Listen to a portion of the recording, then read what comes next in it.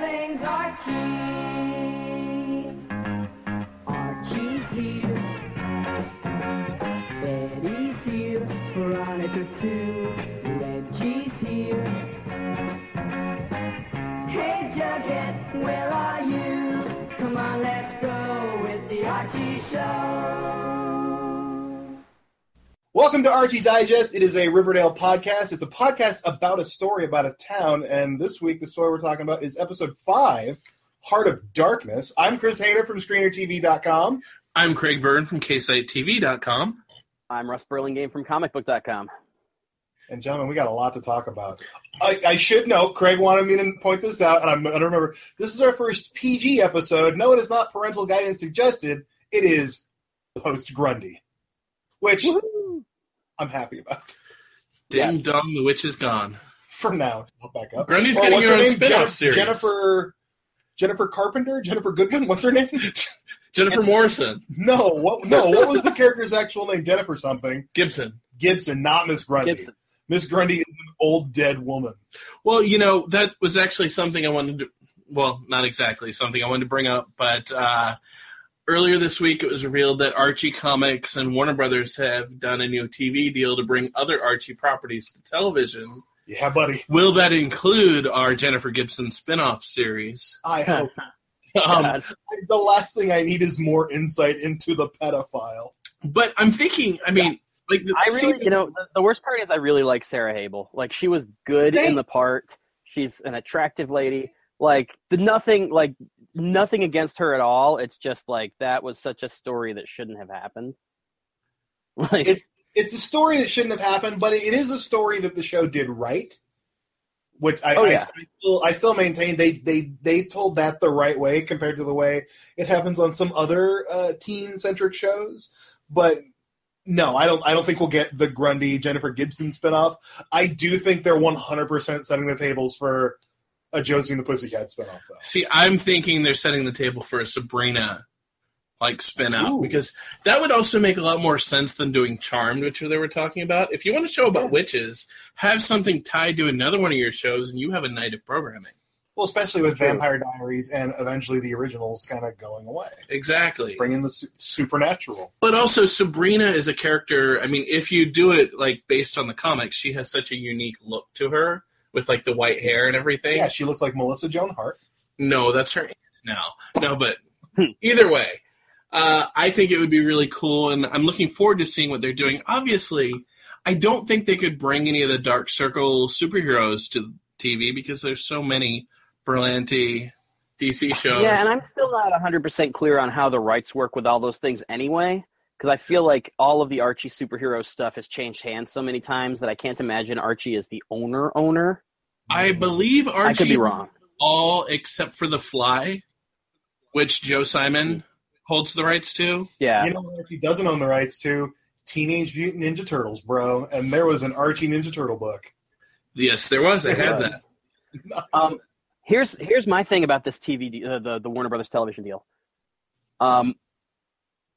Obviously, you never want to take anything too much for granted, but do you guys think that, for all intents and purposes, that deal is a season 2 renewal for Riverdale? Because to me, it kind of feels like I feel like you don't ink that deal and then immediately turn around and cancel the only thing you've done together. Well, exactly. And I think beyond that, they can look at Riverdale as sort of a launching pad for other things they want to do together. It would be strange to me. They're like, we just signed a big deal with Archie Comics. Its show is over, but we'll figure something out. That just doesn't make sense. Yeah. But I also feel like that might have been one of the reasons why they had everybody up to cover the finale and that sort of thing on the press side. So they could, Warner Brothers, when making the deal with Archie, could say, look, all these journalists are writing about the show. We're clearly behind it. And you know what? We would have been behind it anyway. Yeah. No, but Warner Brothers I think clearly behind it. Yeah, the Warner Brothers deal puts a whole different kind of spin on that trip that we took, because I think we can all kind of collectively agree that after the numbers weren't what everybody thought, and then they brought us out there kind of spur of the moment, it almost seemed like, okay, this is our big push to see if we can keep the show alive. Yep. And And so, I mean, that's a little bit inside baseball-y, but I think that was, we kind of talked about that a little bit in Vancouver. We didn't really, like, we try to be positive on the podcast, so I don't think we really dwelt on that. But no, I was going to say I also feel by looking at, social media and Twitter and Instagram, there's definitely a fan following for the show, and I can only see it going up. Like, once the show's, I've said this before, once the show's on Netflix, when people can binge it, it's... Well, and week by week, we're seeing it trend better and better on social media, which is a good thing. There are people watching it, and there are people talking about it. Those people might just not be in Nielsen homes. And I have yelled at many of people about how silly I think the Nielsen ratings are by and large. And I feel like they might be doing a disservice to the show, but again, I have no proof of that whatsoever. Well, it's also like, did we ever see a No Tomorrow podcast? I bet there's at least 9. Chris is going to have to check. But, yes, so this episode started with the narration. Wait. Can I hit on one thing before we jump into the episode? Today, which is the day we're recording this, is actually Tuesday, February 21st. The Riverdale porn parody was unleashed on the world. It is called Beaverdale, an Archie porn parody. It is starring such luminaries as Screaming Jimmy as Pop Taint, and Tommy Pistol as, I think, Reggie. It is directed by April O'Neil, not the one you're thinking of from the Ninja Turtle cartoon, but rather the porn star who took her name from that character. And like, it's less like, clearly they're catching in on the Riverdale of it all. It is very, very based on old Archie comics. Like, Jughead has a paper crown. It's like Archie's wearing a bow tie when he's wearing anything, which, based on the Safe for Work trailer they put on YouTube, probably not a lot. But are Kevin and Moose hooking up at Sweetwater? No, but Ethel is a stone cold fox who really wants to get at Jughead. Archie ends up in bed with Betty and Veronica when they get mad because he's in bed with Betty, and Veronica walks in and she's like, "But this is my day." Which is weirdly kind of gross, but like, listen, it's Archie, and they all work it out together, naked, in Betty's bedroom. Jennifer Gibson's favorite show. Yeah, buddy. Movie. So, no Miss Grundy. No Miss Grundy in the trailer, surprisingly.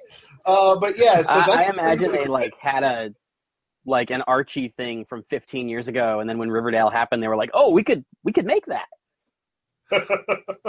Yeah, pretty much. And it looks bad. Like, it looks really bad, but it looks really, really silly. So if you like those poor quality porn parodies, like, there's one coming for you straight out of Riverdale. I'm sorry, Beaverdale. Which is what it's called now. Be sure if you're listening that you're over 18 if you're going to be purchasing such. No, don't purchase it. But like, I don't care how old you are. The trailer is on YouTube. Okay. And well, here's my thing. Maybe at the end of the season, after all said and done, we can do like a director's commentary or something. Nope. I don't ever want to see it. I'll do it. I'm joking. After Craig commits. After I committed. Well, so Archie Digest number 14 is going to be about Archie's weird mysteries, correct? I totally am up for doing this. Like, maybe not weekly, but for continuing to do this in the off season. Because looking at like the comics and TV specials and shit. I think Archie's Weird Mysteries is on either Netflix or maybe even like the CW's app or something. I saw it somewhere recently. Can we please do something with, I think it's To Riverdale and Back Again? Oh, I totally want to. Yeah. Like, have you seen it? Yeah. Craig? With rapping Jughead, Sugar. So bad. I also have I haven't seen the movie. I actually watched the Sugar rap after we talked about it on the podcast, and I was horrified. No, they did a one-shot comic book tying into that with a John Byrne cover of the Archies All Grown Up. Yeah. That's bad. It was kind of awesome. Yeah, I kind of want to own that, but it's like $20 is the price on like eBay and stuff, and I don't know if I want to own it that bad. It was back when John Byrne actually used inkers, so stuff looked good. Yeah. Update, by the way, little Terry Austin going on. Podcast. Oh, Sorry, no tomorrow. Better luck when you get rebooted eventually. the sun will come up. No tomorrow. Oh shit! Womp womp. All right, so All right, I'm gonna start with the let's go episode. into the episode. I'm into okay. it. So the beginning of the episode was very Dark Shadows like for me. You know, the mysterious Are you house kidding on the me? hill. I'll tell you what it was like for me. It was Afterlife with Archie, bro. Well, that's once Am we I get jumping to, ahead? I'm sorry. You're totally jumping ahead. So we hear this is Thornhill. like the creepiest house. Thornhill is the creepiest house in the entire town, and you know we get to see some of Cheryl's environment, which is fairly creepy. Very gothic. And then we actually get to see Zombie Jason, which we've been talking about for a while. So awesome. Yeah. Any thoughts on that, Russ or Chris? Or Go for it, Russ.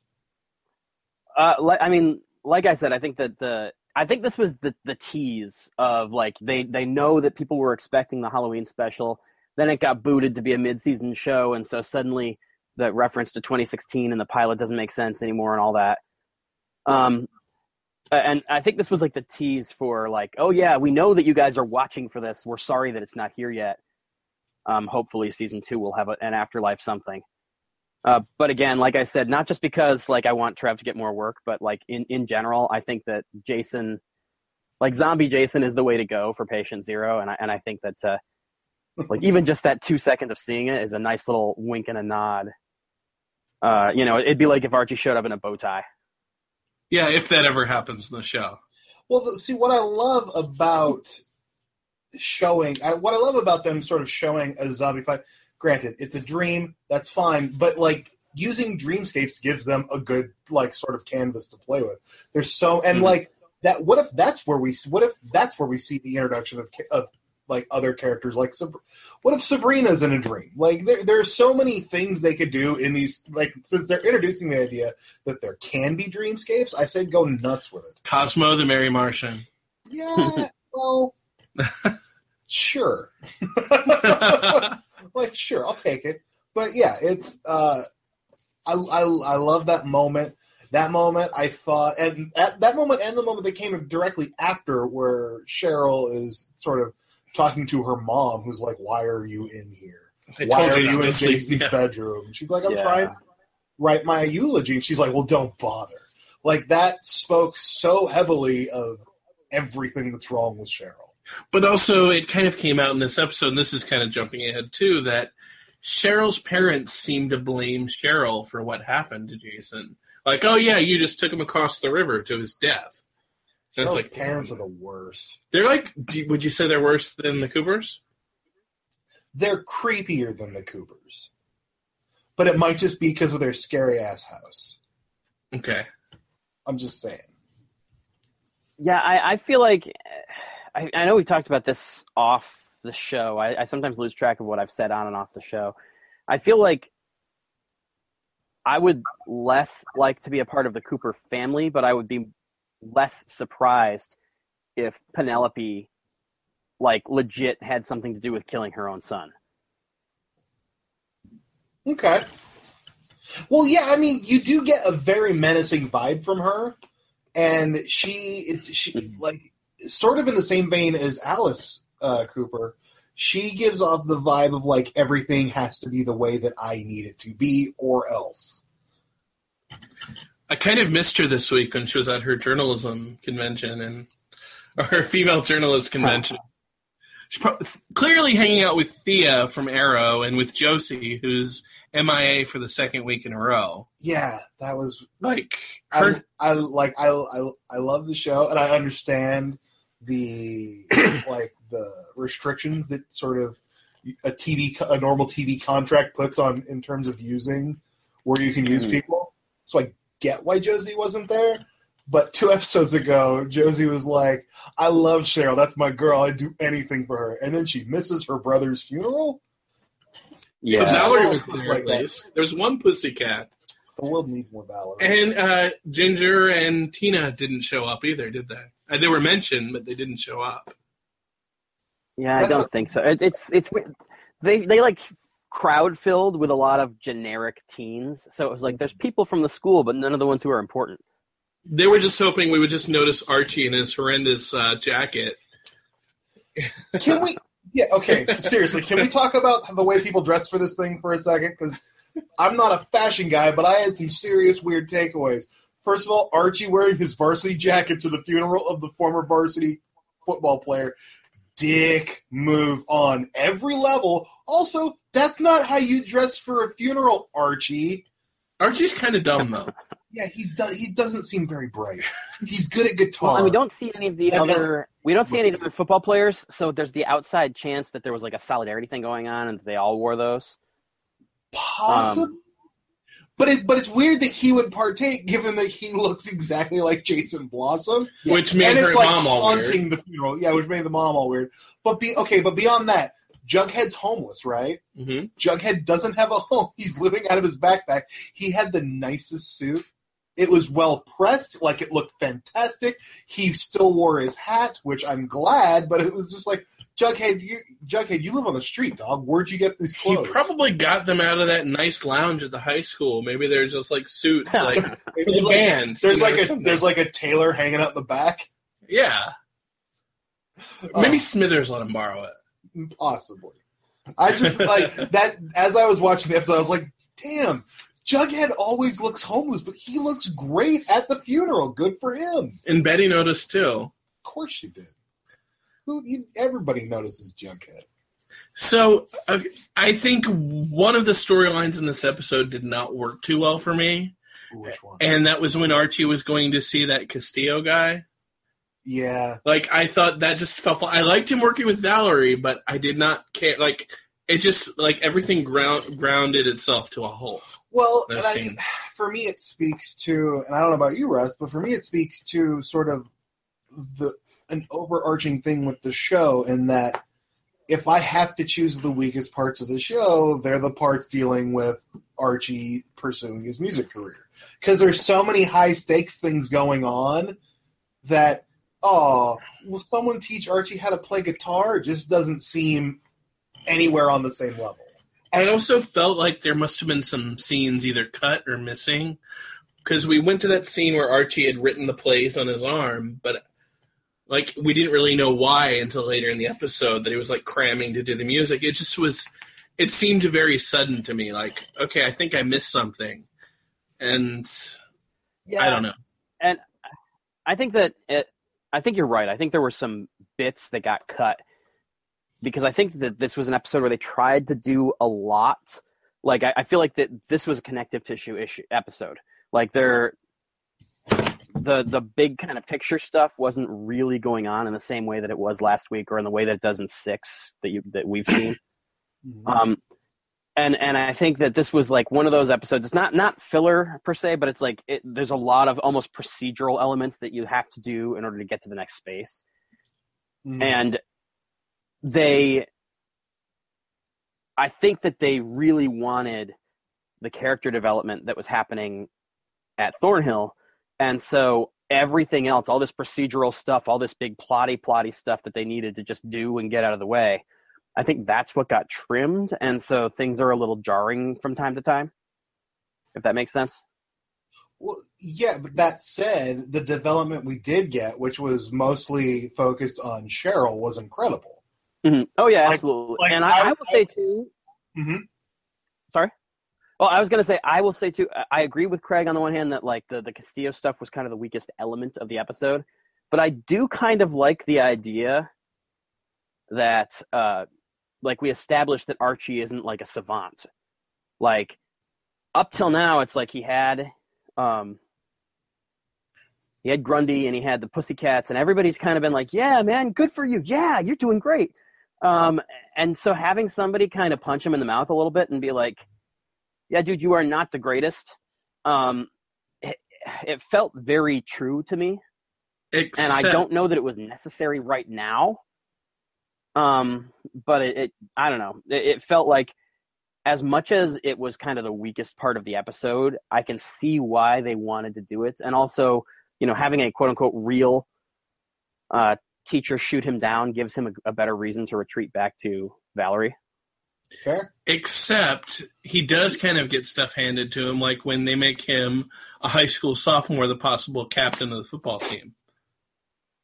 Well, but I think that's two different conversations. Yeah. Well, but I think as sort of an overall conversation, that's that's kind of the character. Archie is the guy who hasn't really had a tough go of it in life. His mom's gone. We don't know what's going on with his mom. She's coming back eventually, but she gets attention. Right. He lives with his dad. And his dad is a business owner. They have a pretty nice house. They have a really good life. Everything seems to be going pretty well for Archie, and he's surrounded by this group of friends who are all damaged in one way or another. So while they're going through this real dark stuff, the simpler things like a teacher like Castillo not being like, oh, you're the greatest ever, that seems like such a major blow to Archie, because it is a major blow to Archie. He hasn't dealt friggin' Betty's sister is locked up in an asylum.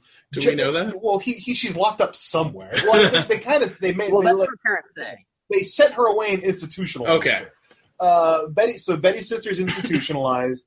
Jughead's homeless. Veronica's dad is in jail, and Archie's like, "Well, I got busted for sleeping with my teacher. Poor me." He hasn't had a rough go of it compared to those around him. Did you know Cheryl's brother's dead?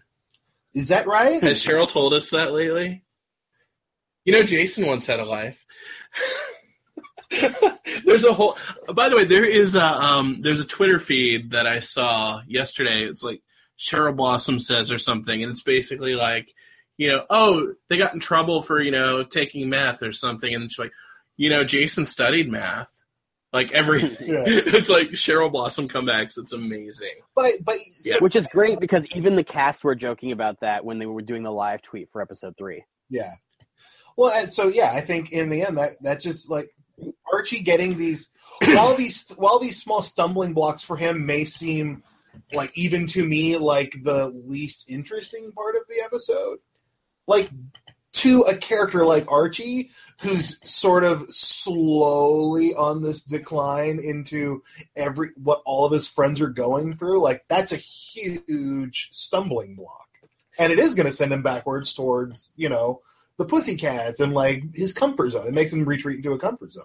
I also liked in this episode that Veronica pretty much called him out for being boring when they're on the bleachers. Yeah. That was one of the good moments of the show.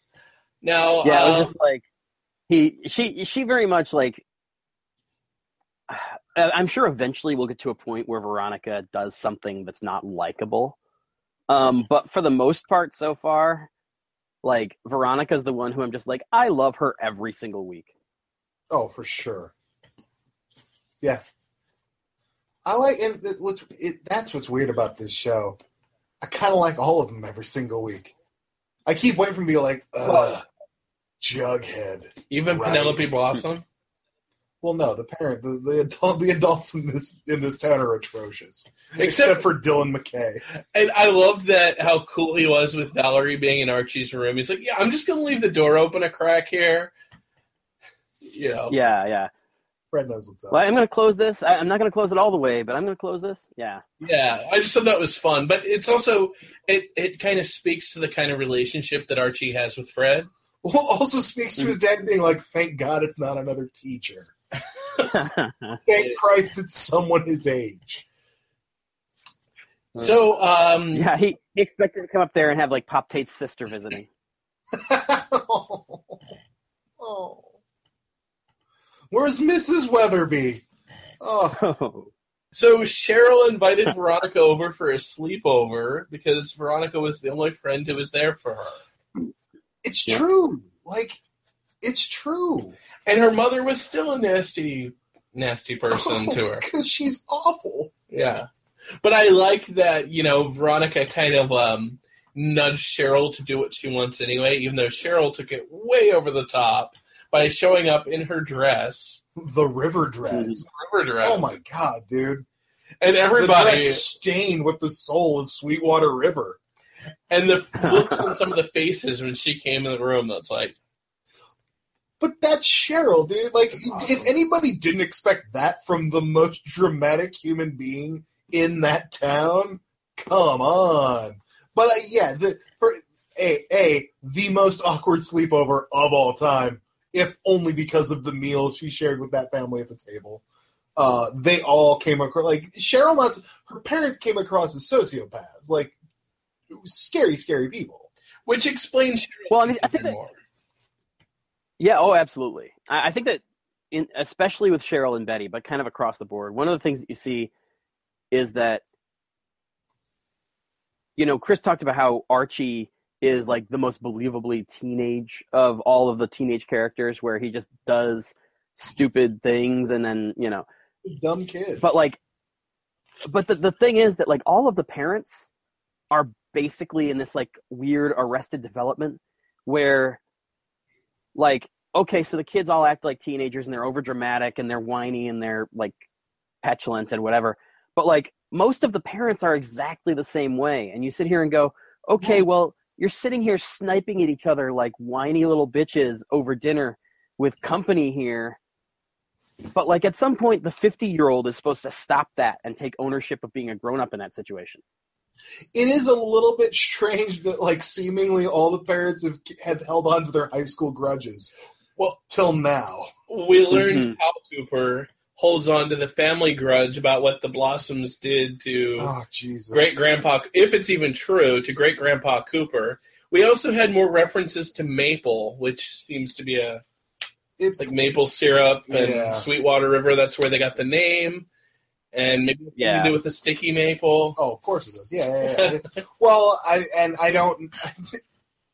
I'm assuming I can say this, or we can say this. When we were on set, I was looking at the license plates of the cars in Riverdale, and it said Riverdale, the Maple State, which is wildly confusing because I thought Riverdale it was like, this is a podcast about a story about, like, a state that's also about a town. Like, it's very confusing. But evidently they live in Riverdale? Well, it's like New York. Not really. It's much smaller. Much smaller. Maybe, like, Riverdale is like Rhode Island. Possibly. But yeah, it was these adults, man. I can't handle them. Like, they really bum me out. Because they're all, again, except for Fred, and to a certain degree, Hermione, they're garbage people. Like, they're terrible. And Hermione's doing questionable things, but I don't believe her to be a flat-out bad person. I think Hermione's kind of like Veronica in that she wants to do the right thing, at least. But she's stuck between the right thing and loyalty. Right. Mm-hmm. And loyalty isn't always the right thing. Yeah, and I think it's interesting because I think that, like, that's one of the few relationships in the show where the kid has the luxury of being a kid. Because, like, with Veronica, she can be like, well, I'm going to do the right thing. And there's very little in the way of external pressures working against her doing the right thing because she's a kid and that's what she's supposed to do. Mm-hmm. Whereas, like you said, like, there are things that Hermione kind of not has to do per se, but certainly feels like she has to do out of obligation to Hiram or out of obligation to Veronica that take her in a different direction. There was something I noticed on my second time watching that stood out was that Hiram did something to the Blossoms. Do we know what it is or have any speculation on that? No, but was it 4 or 5 when the mayor said, and no, it was 4. Last week, if you remember, when Hermione brings the money to Mayor McCoy, Mayor McCoy essentially warned her, like, this deal's off if the Blossoms find out that it's me who greased the wheels. Right, but in this week's, there's the bit where Penelope goes up to Hermione and says something about what Hiram did to them. Like, are you here to gloat or something like that? Yeah. Maybe the Blossoms were also bidding for the lot. Oh, and they found out? Maybe? I honestly don't know. I don't think it's that because, again, I think that would be a little too simple. Yeah, well, and also I think that, you know, like I said, just an episode ago, we were told, like, they can't find out. I can't imagine they found out off camera and it wasn't made a bigger deal of. Like, but again, kind of like what I said last week or the week before, clearly Hiram has had his fingers in a lot of pies in Riverdale even before they moved back. But not Miss Grundy's. No. Oh, Craig. Every week I gotta make a bad joke like that. Craig. But Children. The ones who heard about the Beaverdale porn. Yeah. Listen, I know that this podcast is marked E for explicit on iTunes because I curse a lot. I'm sorry, but Grundy's pie jokes, Craig. Well, she makes really good pie. Sure she does. How else do you think she lures all the teenage boys to her house? With being a hot woman. Oh, good point. Problem solved. Anyway. Sorry. So, we kind of talked about this already, but when Jughead showed up in his suit and tie and his hat, Betty certainly noticed. Are we seeing the sparks of even more? Because we saw a little bit of spark last week, too. Do you think... Listen, all I know is what has been leaked onto the internet. yeah, I feel like do we like, because we've been avoiding the stuff that we have seen that other people haven't. So I kind of feel like we should avoid as much as we can, like the set photos that get leaked on the internet and stuff like that. Yeah, but in this case, it's such a big deal. But I mean, listen. Here's what I'll say. Clearly, she took a notice in Jughead. They're working closer. They're teenagers. If something happens, good for them because she deserves better than Archie. This is true. Most of them deserve better than Archie. Yes, but like that for me would signal more story time for Jughead. That would signal like an interesting sort of slant in their their weird Nancy Drew and the Hardy Boys thing they got going on. Like it should something pop up, that would be cool. If it doesn't, they're still on the hunt for a murderer. Besides, I want Jughead to be more integrated into the friendship because he's very on the outside of things. He's the narrator of the story who's kind of on the outside looking in. He's slowly getting worked in. I want him, and he's getting worked in through Betty. I want him to also get buddy-buddy with Veronica. That's what I want. Now, is there any way we can talk about some of the things that came out about Polly this week without spoiling what comes later, aside from the whole thing about her and Jason being engaged, which was news from the creepy aunt? Yeah, that was the grandmother, right? She was a grandmother. Whatever she was creepy. First of all, I don't like when creepy old people appear out of nowhere. I don't know if you guys have played Resident Evil 7, the new one. That's like a big part of that game, and it freaks me out when it's like you turn around, all of a sudden there's just an old person there staring at you like, let me tell you a story. Yeah, I love that they're, well, I mean, clearly, as this episode ends with Jughead saying we need to get to Polly. Right. So Polly's coming. And Polly's been cast. And Polly's been cast. She's in the description for episode 6. She's coming next week, and I can't friggin' wait. But beyond that, like, I love that they've been adding layers to the character. Because before, in the beginning, when we first learned about it, it was they dated, and then he did something terrible, and it made her freak out and go away. Then in episode 3, we got, like, the layer of, like, well, he's in her... The playbook. Is the book, the scoreboard, whatever it was called. And then we got that she attempted suicide, supposedly. Yeah. And now we get the weird information that seemingly nobody except for the grandmother had, that they were also engaged. And you're like, what the hell is going on with these two? I will say, though, if we didn't see the video of Polly and hadn't, known that she was cast, this episode would still be the Betty is Polly theory. When Betty's not Polly. I know, but I'm sorry to tell you. Old grandma's like, oh, Polly. Oh, there is that. Yes. Yeah, that's what I'm talking about. But Betty is definitely not Polly. We're going to meet Polly next week. It's going to be dope, I bet. It's going to surprise people. And yeah, I'm so fascinated where this is going. Yeah, I think we can say, because it doesn't really spoil anything, it's more just a teasy kind of comment. I think we can say that next week when we do meet Polly, one of the biggest things about it is kind of sorting out some of the truth from the fiction in terms of what's been coming out of the Coopers' mouths. Yeah. And the interesting thing about that, to me, isn't so much that there's a little truth and a little fiction. It's that some of the fictions seem so mean-spirited that it's going to push a lot of story. Absolutely. Polly is such an interesting addition to the show because all we've done is heard everybody else's views about her all season long. And in that way, we're kind of like Betty, because Betty wasn't around. Betty was gone at her magical teenage internship in LA, which I don't know about you guys, but when I was in high school, there were no internships anywhere. It was at Hello Giggles. Oh boy. We've been hearing these things like Betty about Polly and what she was like leading up to it, and then she was gone. And next week, we're finally going to get to hear the real story from actual Polly, and it really sort of colors how you look at everyone who said anything about Polly all season long. It's also interesting because I feel like the whole Jason and Polly thing is very Romeo and Juliet, especially when they built up the whole thing between their grandfathers. Yeah, especially if the Montagues and the Capulets were all assholes. Yeah.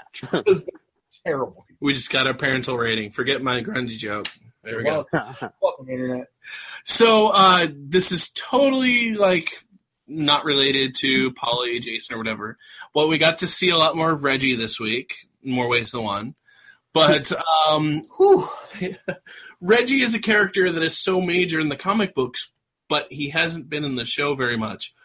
Is it nice to have him around more, being a dude bro and fuckwit, whatever they call him, fuckboy? That's what they call him. No, they call Archie a fuckboy. No, but Cole called Reggie a fuckboy the first time we're on set. Yes, I like that they're not going full tilt with all of the characters yet. Yeah. They're leaving room for if they eventually choose to have Reggie become a bigger part of the show, they can sort of weave that in. You don't have to. Archie's been around for 75 years. There's so many characters with so much history. You don't have to do them all now. So I like that we're getting the little looks, and if Reggie becomes a bigger deal down the line, cool. If not, cool. We know Reggie's there. But it's like how Valerie kind of weaved into the story a bit more this week and next. Yeah, but I want Valerie there all the time. Yeah, but you know what I mean is she wasn't as major a fixture. Yeah. She was there in the background. I think a show that does the weaving in and out very well is The 100. I don't know how familiar you are with that show. I'm not. But I saw season 1. You have a character like Monty who barely had anything to do in seasons 1 and 2. Is that Paige Turco? No, Monty is... Oh, probably a guy. Yeah. Okay. Yeah. Monty's one of the younger people. But, Ross, I see the look on your face. I'm thinking you don't see The 100 either. Not very much, no. I really like the Bensons, who are a couple of the writer-producers on the show. They do comic books and stuff, and they're really, really nice. And so I tend to support The 100, but I don't keep up with it. Okay, then maybe I just used a very bad example. But... there are lots of people listening who probably know better than Chris and I. Okay. Yeah, it's true. If Carla Day is listening, she'll know what I'm talking about. Use an example of a show that I actually watched. Go ahead. Vikings probably does it. Oh, Gotham too. Gotham has a gigantor cast, and sometimes episodes just don't have people in them. But also remember Gotham, Barbara Keene was a complete waste of space for about 17 episodes, and then she went crazy and she became awesome. I mean, waste of space feels mean. But it's kind of true. All she'd do is oh, what are you doing, Jim? At the beginning of every episode in her clock tower apartment. Vikings is another show that's a lot like that. Yeah. Yes. So, I mean, I guess we could see more Reggie eventually, but I mean, it's just weird because when you hear about the Archie characters, it's usually Archie, Betty, Veronica, Jughead, and Reggie. And here, of course, characters like Cheryl. Well, it's look at Ethel Muggs. We got an episode with Ethel Muggs, and we haven't seen her since, but we know she's coming back. She's back in 8 or 9. Yeah, so there are characters they could keep sort of dropping in, where they don't have to be main characters, but they're familiar to this world, and they help sort of fill out this world. And also, you can't have every Archie character on your cast appearing all the time, because that show would cost so much money. And all that cast money goes to Gotham. No, all that cast money goes to Luke Perry. And we still haven't met Midge. No, we haven't. To answer your question, because I haven't really said much about Reggie, I really liked the dynamic between Archie and Reggie in this episode. Like, I found Reggie really interesting in this episode compared to, because obviously in the past we saw like he was just a dude bro in the pilot, and then he was a bully in episode 2, and then he's been basically a ghost. I don't know. He had one of my favorite lines of the show when he called Jughead Donnie Darko. And Suicide Squad. Yeah. Carry on. But the thing that I really liked, it wasn't even so much the little moment of like mutual respect when Archie turned down the captainship, which I think is going to be the moment that a lot of the people who are super anxious to see more Reggie are going to really like. But the thing that really that I really liked was when he kind of approached Archie about his hand.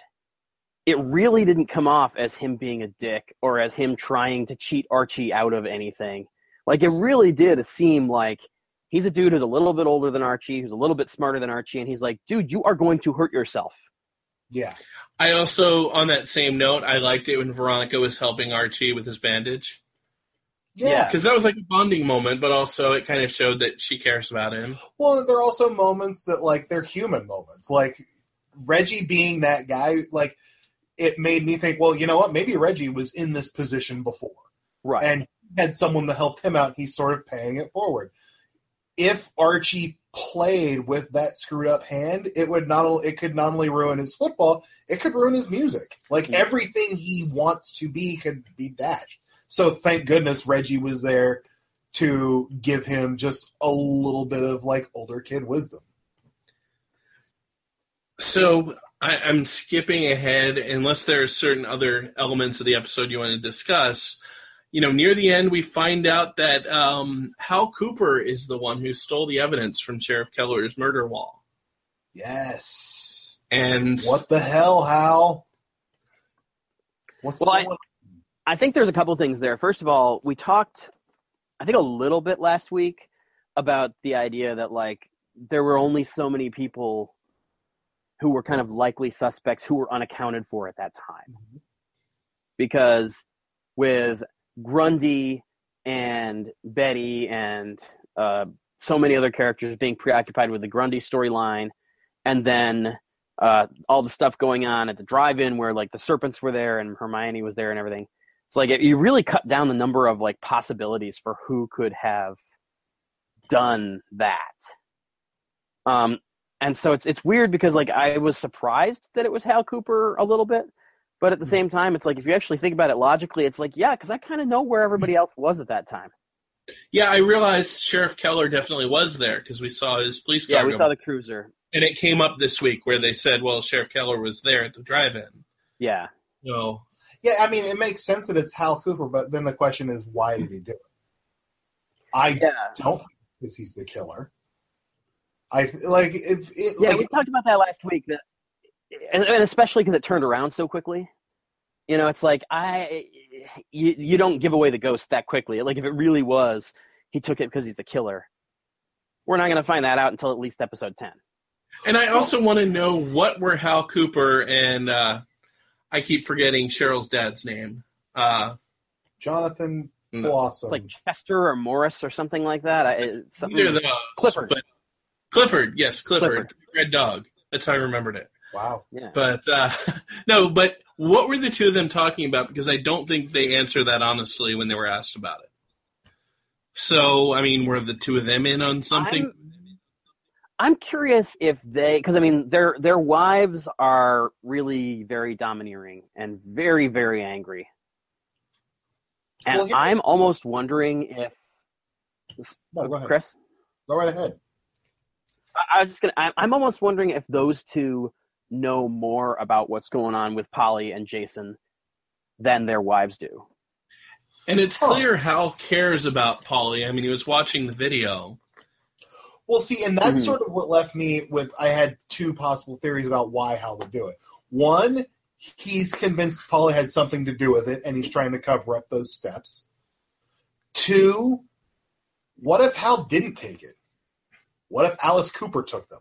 And Hal's sort of covering up for her? But Alice was at the... correct. Okay, yeah. Well, what if he took them for Hal? She was doing Grundy. Like, That's true. what if there is something, like, I don't want to believe that he'd do it for Alice, but, like, Alice is clearly a cutthroat journalist who has no problem publishing autopsy reports, publishing, like, things that are, like, reporting things that are maybe not factual. Like, she is a cutthroat journalist who is obsessed with this case, and I understand why, because it sort of concerns her kids. But, like, I wouldn't put it past her to make Hal steal that stuff for her. I wouldn't. Yeah, I mean, that's certainly, because, I mean, I think, last episode we saw her go and confront Fred, and she basically dragged him along as a prop so that it wasn't just her ranting about the teenagers. And then when she got to kind of see that through and really stick it to Archie by doing the Grundy thing in the music room, like, he wasn't there. So that's probably a fair guess that, like, maybe, like, he did it, but she had something to do with it. But I do like your idea, too, of, like, maybe it's not so that they can publish it. Maybe it's because he's worried about Polly, or because he's trying to figure, like, I mean, we don't know what kind of reporter or what kind of publisher, whatever it is that he does, he is either. Mm-hmm. There's a possibility he thinks that he could do this better than Sheriff Keller. Absolutely. So now, after all that's happened, Betty finally seems to have come to terms with the fact that her parents are monsters and may be involved, and the Coopers are now on the Wall of Weird in the Blue and Gold office.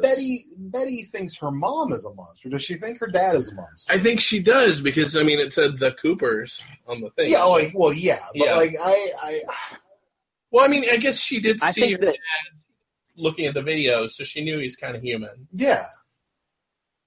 Yeah, I mean, I think probably in Betty's head, she's quietly having the same conversations we're having about Hal Cooper, in terms of, like, okay, he seems like a good enough guy, but, like, is there anything that he wouldn't do to, like, not be crucified by his wife? Yeah. Oh, it's kind of sad.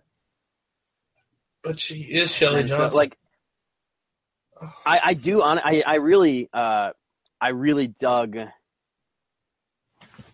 just from, like, a character beat, like, just that moment at the end where she puts essentially that last bit where she puts the names up on the board. Like, I really liked that, like, the way that it was done and the way that Lily played it. Like, I thought that it was a good performance. I thought that it was good writing. I think it was a really good moment for Betty, because it really speaks to the fact that she's serious about this. Well, yeah. Because, I mean, torture for her. Like, she has to come to the realization that, like, maybe my parents are killers. That's a tough thing for a kid to come to terms with. I'm assuming. I don't know firsthand. I don't think my parents have killed anyone, but like, that's a rough thing. And like you said, it shows how serious she is about it. She has to consider all suspects. Mm-hmm. It'll be interesting to me to see what Jughead thinks if his dad comes into play, because obviously something weird's going on there.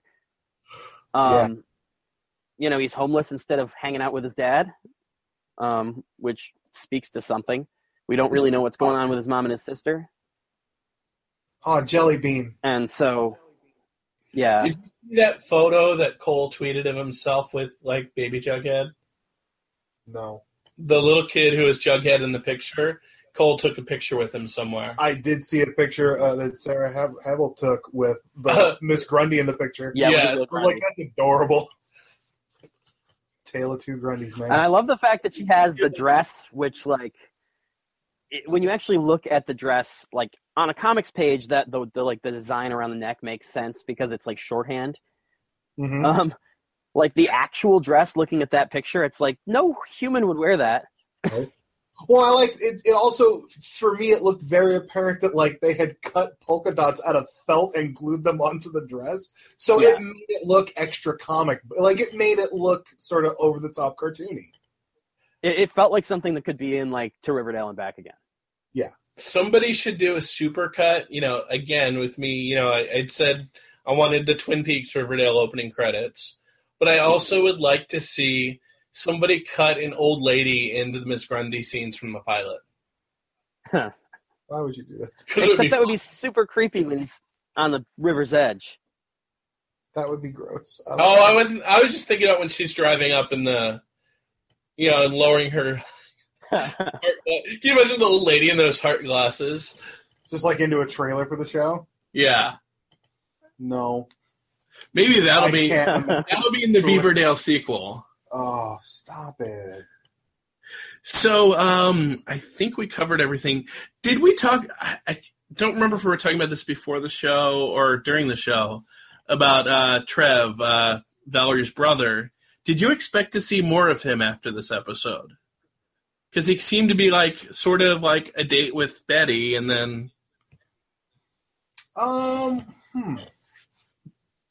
It's hard to say because Betty has been pretty transparent about everything so far. And so when she tells Jughead, oh, this is not a date, I kind of feel like she believes that. See, I wasn't sure what to think, especially because in the comics, Betty and Trev have gone out a couple times. Yeah, I mean, the whole... I was talking about this before the show, that I had just recently kind of reread the trade paperback collection of the, Archie marries Valerie kind of fantasy thing. And in those comics, when he starts dating Valerie, which isn't a what if, it actually happens in the kind of real, timeline, almost immediately Betty and Trev start hooking up too. And so certainly, when you see Archie and Valerie, spending a lot of time together on the show, and Betty has a first date with Trev, it kind of oh, are we going to see more of this? But I didn't put too much thought into it because... Maybe he's another one of those characters that... That's the thing. I didn't either because, at a certain point, you can only introduce so many characters before you're we got to get back to the story we're trying to tell about a town. Yeah. Unless it's something like Arrow, where it's let's take this supporting guest star and give him a whole episode about guns. Yeah, I can't wait until next week when Riverdale goes to Russia. Putin loves Jughead, you guys. Loves him. I feel like they might have gone to Russia when they did their world tour comic 2 years ago. Oh boy. Anyway, that's so weird. Did we discuss that? Did we discuss the whole thing about Penelope touching Archie's hair? And how freaking weird that was? Yeah, it's this is what happens when you look exactly like a dead kid and you show up in dead kid cosplay at his funeral. That was such a dumb idea. And if it's a football solidarity thing, whatever. Archie, you look like this kid. I don't know why you're dressing up in his costume. You already got his number. Archie, which was good that he gave up the jersey number. Thank God, because that would have been well. And now that was another weird thing, by the way. Apparently that number is the captain's number. That was established in a throwaway line. Because now I got to give you 12 because you gave away the captain's number. So here's my thing. Ronnie Jason he just gave the sophomore the captain's number as a recruitment to come on the team, but then he kept that as being the captain's number. And was Archie going to have to give that up and get a new number if Reggie was captain? All of that was just very odd to me. Wait, it doesn't make sense that there's a captain's number. So for the Halloween episode next year, is Archie going to dress up like Nightwing just to troll Jason Blossom some more? That would be mean.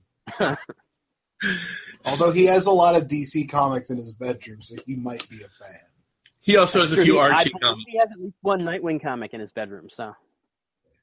And did you guys recognize the stairwell at Cheryl Blossom's house from other shows? No. I'm sure we've seen it on Arrow a couple times. I'm certain it was in the Smallville episode Thirst with the vampire sorority. There was a Smallville episode about vampires? Yes. I have no recollection. And James Marsters was in the episode, and they made a reference to Buffy the Vampire. Of course they did. I mean, this is what happens when you shoot your show in Vancouver. You just reuse stuff over and over and over. At first, I thought they'd used the Queen Mansion, but then I noticed the staircases were different. Oh, you pay way more attention to detail, man. Good for you, man. But, I liked seeing Cheryl's house. I mean, it's a creepy ass house. That would have been a fun set to see. I mean, we did get to see Cheryl's bedroom, which was creepy. And then apparently they're rebuilding it or something for the finale? Or was that... No, that was Veronica's rebuilding. Yeah. Oh, yeah. But I think they were also, either tearing down or rebuilding Cheryl's too, because I think that the one that we were looking at that was going to be Veronica's bedroom I think they told us that used to be Cheryl's. Oh, okay. Yeah, it was, I love the house, but I like big gothic-y, that like big creepy, and it's a big creepy mansion.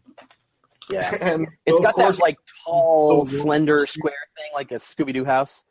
Yeah. It's funny because a lot of the start of that episode in Cheryl's dream was very Scooby-Doo when you think about it. And The Walking Dead. And Afterlife with Archie. Yeah. And Shaun especially when she pulled the mask off the rubber zombie Jason. Yep. And it was Archie. No, it was Old Man Smithers. Mr. Weatherby.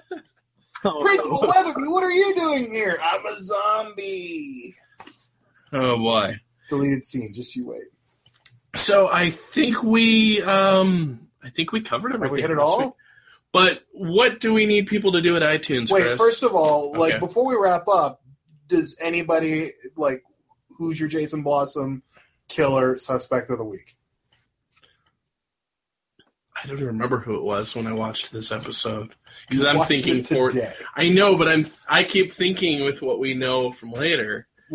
Based on what we saw this week, I can't help but suspect a member of the Cooper family. Yeah, but I think it's not. So, see, I went the other way based on what I saw this week. I think this was the episode that put me onto the idea that maybe it's Penelope.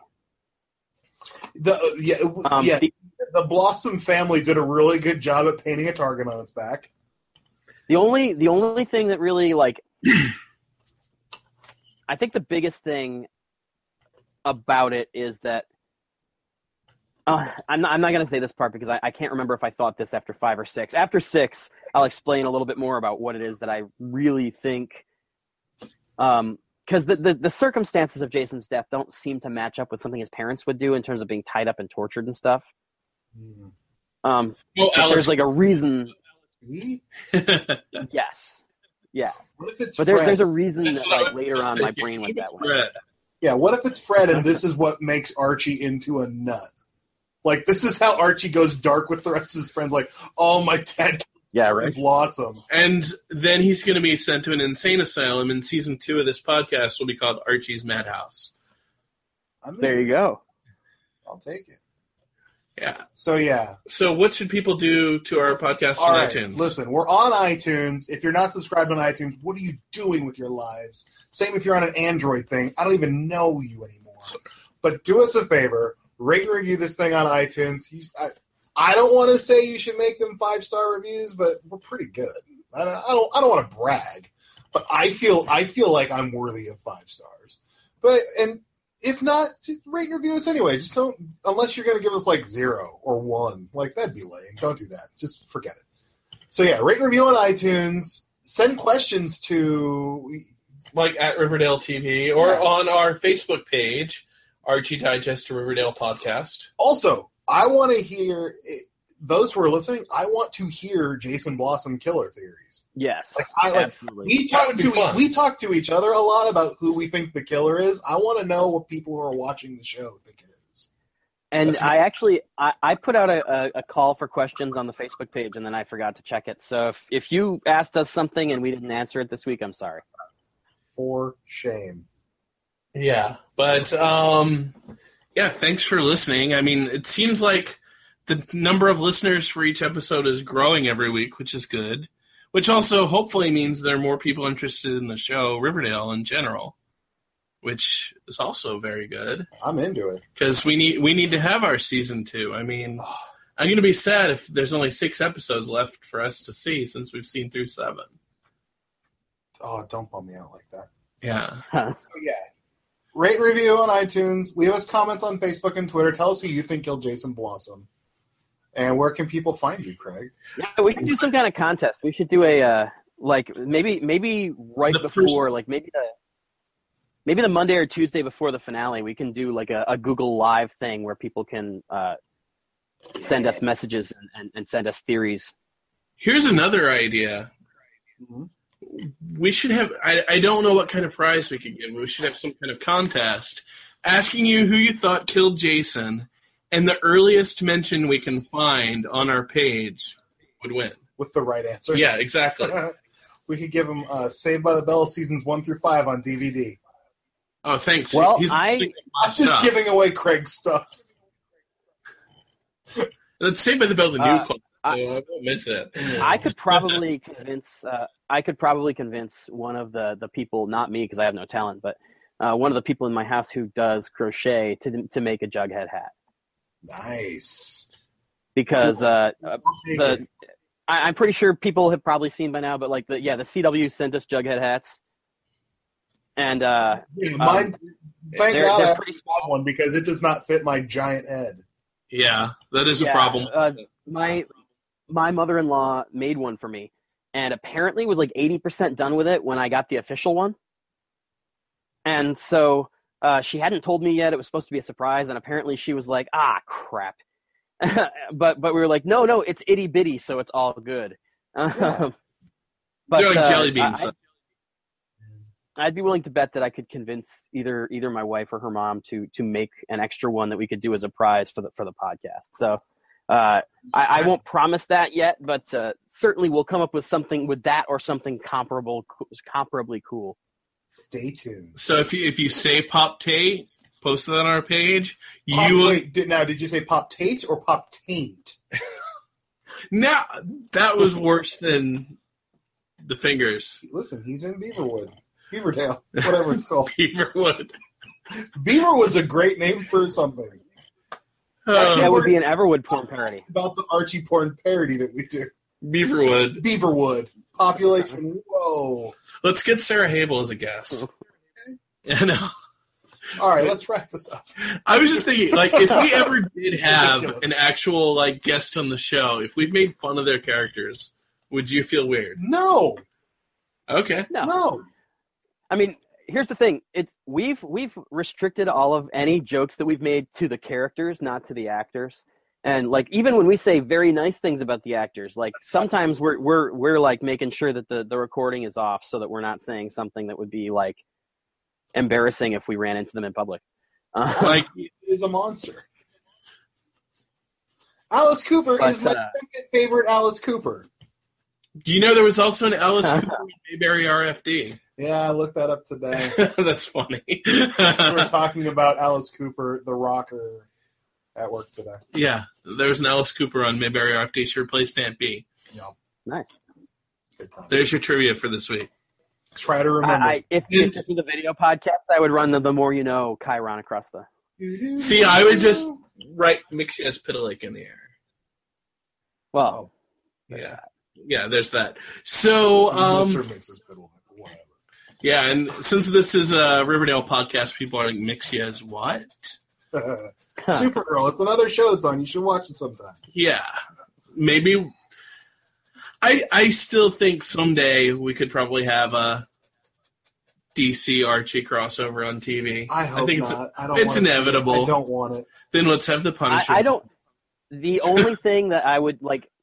The only thing that I would really like if it was going to happen the way I would want it to happen would be basically like that episode of The Flash from earlier this season where he just vibed through like a bunch of different realities, including Supergirl. Yeah, that would be okay. I would be down for Carlos like just vibing through Riverdale for 20 seconds and just like people are like, what the fuck was that? Being in the middle of Miss Grundy's VW bug. I'm saying, following him through he accidentally vibes through, kills Jason Blossom totally by accident. Oh my god, that would be terrible and awesome. So here's my thing. How about why don't we talk a little bit about the fact that there is an ongoing Riverdale comic book that's going to launch. I believe that the one shot that leads into it is next week. March 1st, I believe. Maybe. Yeah, I believe that March 1st is the Riverdale one shot. So that will happen before our next episode of the podcast. And that actually has a whole story that tells what Betty did this summer, which is kind of cool. Yes. Yeah. And deals apparently, because you guys have told me, I still haven't seen it, but deals apparently with the part of what happened with Archie and Jughead. But yes, Archie comic solicitations for May came out today, so now we have 3 kind of insights into the Riverdale comic book universe, which, as far as I understand, is set in the world of the TV show, and so this stuff ostensibly counts. I wanted to like the Flash 1.5 and Arrow 1.5, which they later negated. Like they would be like, "Oh, we're gonna have Tommy Merlin's funeral," and then 2 years later, we're like, "We're gonna tell this a different way." Flash season 1.5 did that with King Shark. Yeah, King Shark was a big deal of those, and they're like, "No, we're gonna do that on the show instead." So I find myself wondering how important it will be. I don't think for a minute that this is canon. But, because it's set in the world of the show instead of just being an Archie comic, I figured it's worth mentioning, and it's the kind of thing that people might be interested in, especially because, as you said, a lot of people who watch this show do not buy comic books. A lot of people who watch this show, even if they buy comic books, probably don't buy Archie comics because the audience size for Archie books in the kind of direct market, like new, shiny comics that aren't digests, don't support that 1.5 million people are buying it. Can I recommend anybody who's listening to pick up the first trade paperback of Archie by Mark Waid and Fiona Staples? Veronica Fish might have drawn some of that first trade. I don't think so. I think the first one is just Mark and Fiona. Okay, because, that's a good way to get into the comic book world of Archie. The writing's good, the art is good. It's definitely a different, setup. Jughead's backstory is massively different in that series. But it's a good read, it's fun. I also wanted to point out, I think it's the cover of the second Mark Waid Archie trade that I think Francesco Francavilla did. There's a photo out there of KJ and Lily that's pretty much that same pose. Yeah, I saw somebody tweeted that. That was pretty cool. Yeah, so, yeah. So, what I'll do, just because we haven't talked about this yet, I'm going to read the 3 solicitations. It's 3 little paragraphs, and so it won't take very long at all. And if we have any thoughts on these, we can talk about them. Otherwise, we can kind of use this as a way of leading out of the show. But, once a month when the solicitations hit, I will try to remember to read this on the podcast that night, because they do, the solicitations hit usually on Tuesdays, which means that when we're recording, they'll be brand new. They won't be by the time we air, but oh well. The Riverdale one-shot says, a must-have one-shot, perfect primer for the CW's Riverdale series. Learn the secrets and hidden tales from the summer before the eternal love triangle begins in this special issue, which features 4 short stories focusing on the major players and events of the Riverdale series. You dare not miss this special commemorative issue in advance of the upcoming Riverdale series. It's not in advance anymore. This had to be resolicited, and it was originally supposed to come out before the show started. No, I'm wrong. I'm reading this wrong. They meant the comic book series. Written by Roberto Aguirre Sacasa, who did Afterlife with Archie, Chilling Adventures of Sabrina. He's the showrunner here. And the writers of the CW's Riverdale series, with art by Aletha Martinez, who did Black Panther. Roberto Aguirre Sacasa is the lead writer on here. Brian E. Patterson, who actually commented on the second episode of our podcast. Britta London, James DeWill, and Will Ewing are the writers. Aletha Martinez, Elliot Fernandez, Jim Toe, and Thomas Patilli are the artists. I assume that as I'm reading the next couple, where it's an ongoing comic book series, that both the number of tales in each issue and also the number of creators involved will probably shrink. You guys have seen this issue already. I have not. Let's also hope it comes out more often than the Afterlife with Archie series comes out. Yeah, I mean, so far it's solicited to come out March, April, and May. I'm not 100% sure that will actually happen because... I think I got a notification that issue 1 was late or canceled. Well, issue one of the... somebody said that, but I don't... It must have just been delayed by a week or something because Comixology still has it in April, and also the solicitations for May came out, and number 2 was in the solicitations. So, like, if number 1 wasn't coming out in April, it wouldn't make sense to solicit number 2 for May because you're just building up more and more of a problem. Unless it's Todd McFarlane numbering. Yeah. What's interesting here is that I'm looking at the preview pages on Comicosity from this one shot, which, again, you guys have seen. I haven't yet. And in these preview pages, there is you get a shot of what looks like the pre-Riverdale Veronica's bedroom. Yes, and I mean Hiram. Yeah, and you see Hiram. That's what I was going to say, which is an interesting creative choice for them to make, considering that they have not cast that actor yet, as far as we know. Yeah. And we also in one of these variant covers, Archie looks like a redheaded Luke Perry. That That's yeah. Like I said, the only thing, like reading the one shot, which we got at the press tour, it was a bit strange that there's some foul language in it, but you don't. Oh yeah, that's right. You mentioned that. Like I can't remember what exactly it was, but I was just like, "Whoa!" Archie was like, "Motherfuck this shit, dog," and then he ran away with Miss Grundy. Well, yeah, of course. Yeah, but so, and you do get to see a little bit more of the backstory of Archie and Grundy too. So in April, Archie quote unquote got hot. Yeah. So April 5th is when, at least according to what I have in front of me, April 5th is when the Riverdale number 1, like the number 1 issue of the ongoing comic book series is coming out. Okay. How did they closer to the premiere? I don't understand.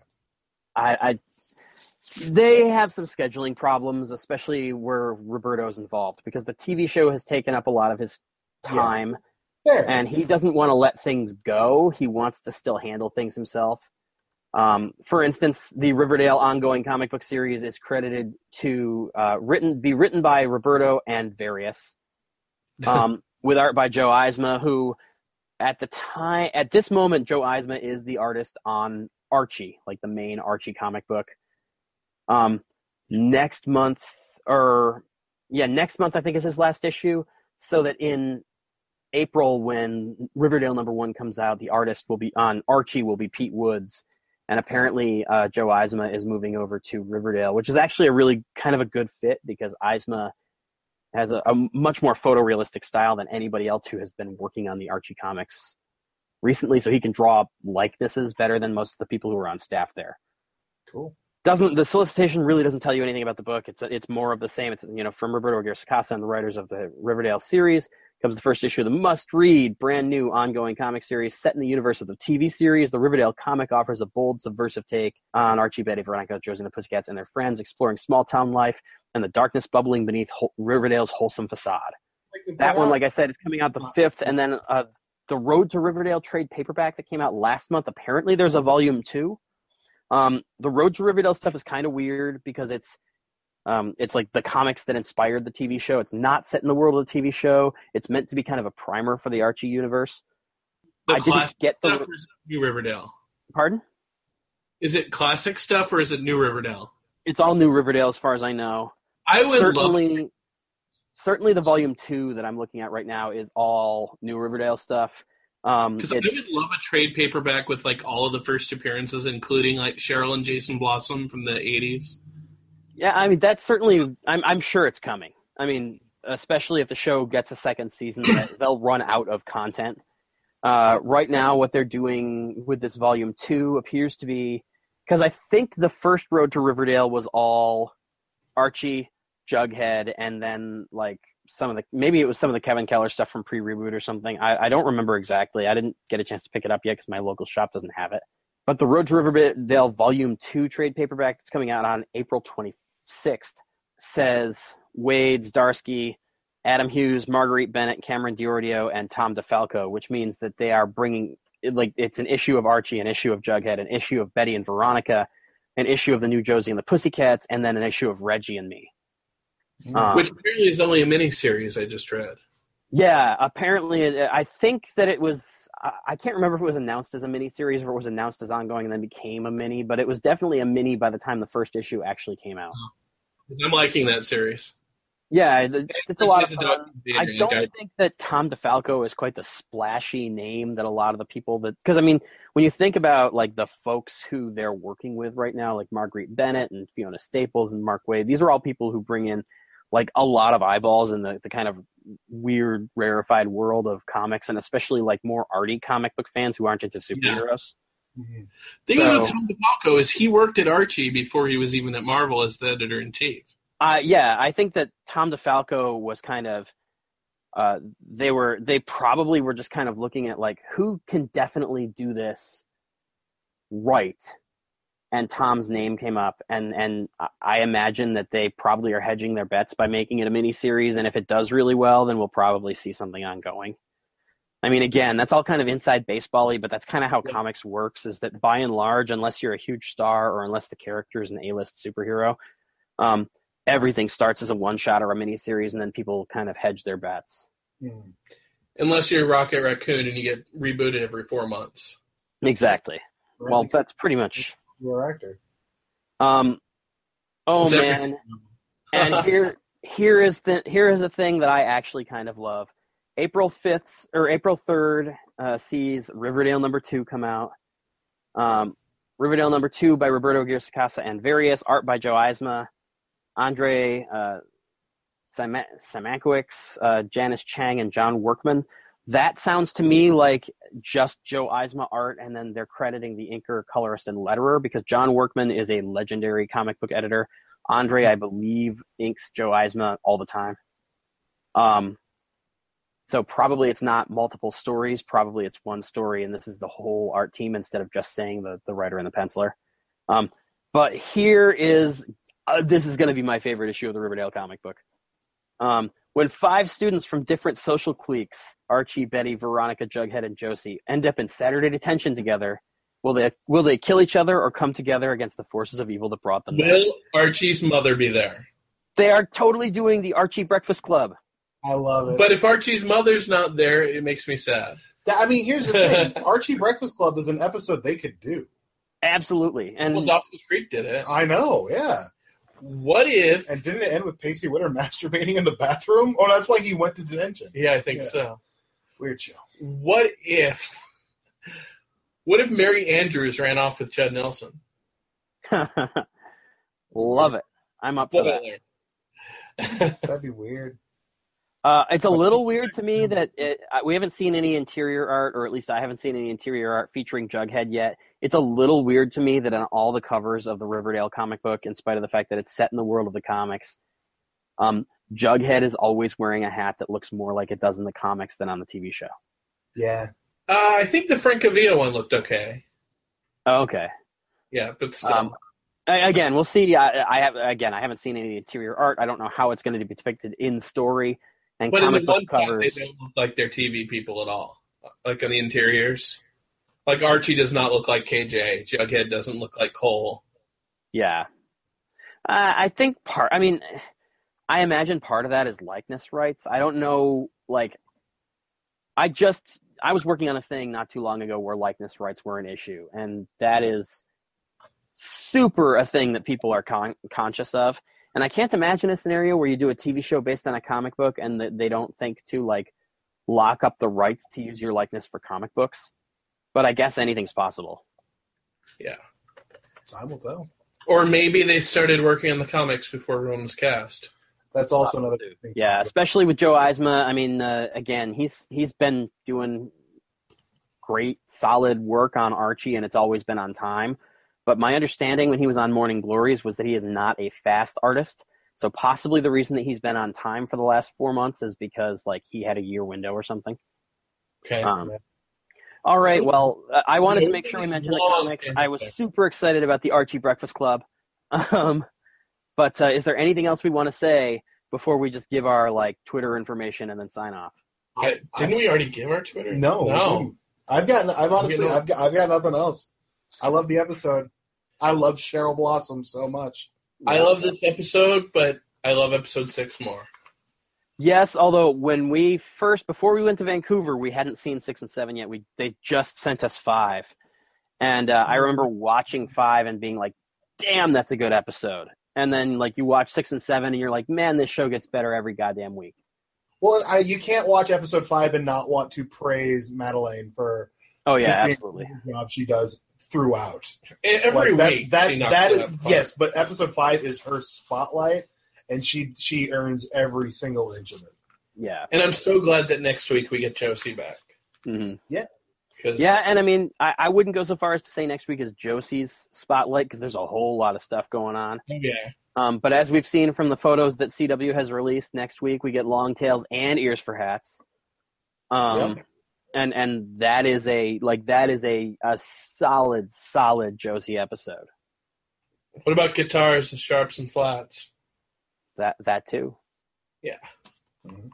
Awesome. All right. So I'm at KSite TV on Twitter, also at Riverdale TV, which is where I post all my Riverdale posts or retweet them. And I ask you guys what you want to hear on the RT Digest. I'm Chris. You can find me writing at screenertv.com. I'm on Twitter at Chris Hayner, ChrisHaynar. I'm usually angry about something. Also on Instagram, same thing. Also on Instagram, at Waterworld Photos for photos of the Waterworld Stunt Spectacular at Universal Studios Hollywood, which is currently closed. Sad. I'm still posting photos, though, because I got shit. You haven't posted any medium drenched though. Yeah, and I posted a comment on the Waterworld Photos account the other day, encouraging you to talk about it on the podcast. Oh, well, there you go. Yeah, I haven't looked. I'll look though. And where are you? It was literally because you were saying somebody was complaining about you talking about it all the time on the podcast, so I decided I'd be supportive. Everybody complains about me talking about Waterworld. People need to come to the understanding that, like, listen, man, I like what I like. That's just what it is. If you don't like it, you can go screw. And I'm Russ Burlingame. You can find me at comicbook.com all the time. If you want to follow me on Twitter, my last name's hard to spell, man. Just follow ECV_podcast.com. That's the Emerald City Video Podcast. That's my other show. And nobody listens to it, so you should totally listen to it and be that guy who's ahead of the curve. Meanwhile, almost everything that I tweet at Russ Burlingame also gets tweeted out from ECV, and that way you don't have to spell my name. Can I just throw a quick podcast recommendation? Yeah, of course. Found it today. It's called Missing Richard Simmons. A documentary filmmaker has taken on the task of figuring out why Richard Simmons disappeared from public eye 3 years ago. So it's kind of like the serial of Richard Simmons? It's like Richard Simmons' serial. There's only one episode so far, and already it's one of the most fascinating things I've ever listened to. Because Richard Simmons taught a weekly exercise class in L.A. for 40 years, and then one day in 2014, he didn't show up, and he hasn't been seen in public since. And he's done one audio interview to say that he's okay, but nothing else. And so this guy's trying to get to the bottom of it, and it's fascinating. I think Alice Cooper has something to do with this. I hope not. She's the worst. Yeah, so thanks for listening, everyone, and we'll see you, or you'll be hearing us next week, I hope. Subscribe, leave comments. Rate and review on iTunes. Yes, rate and review. Find us on Facebook, hit us with your Jason Blossom killer theories, and we'll talk to you next week.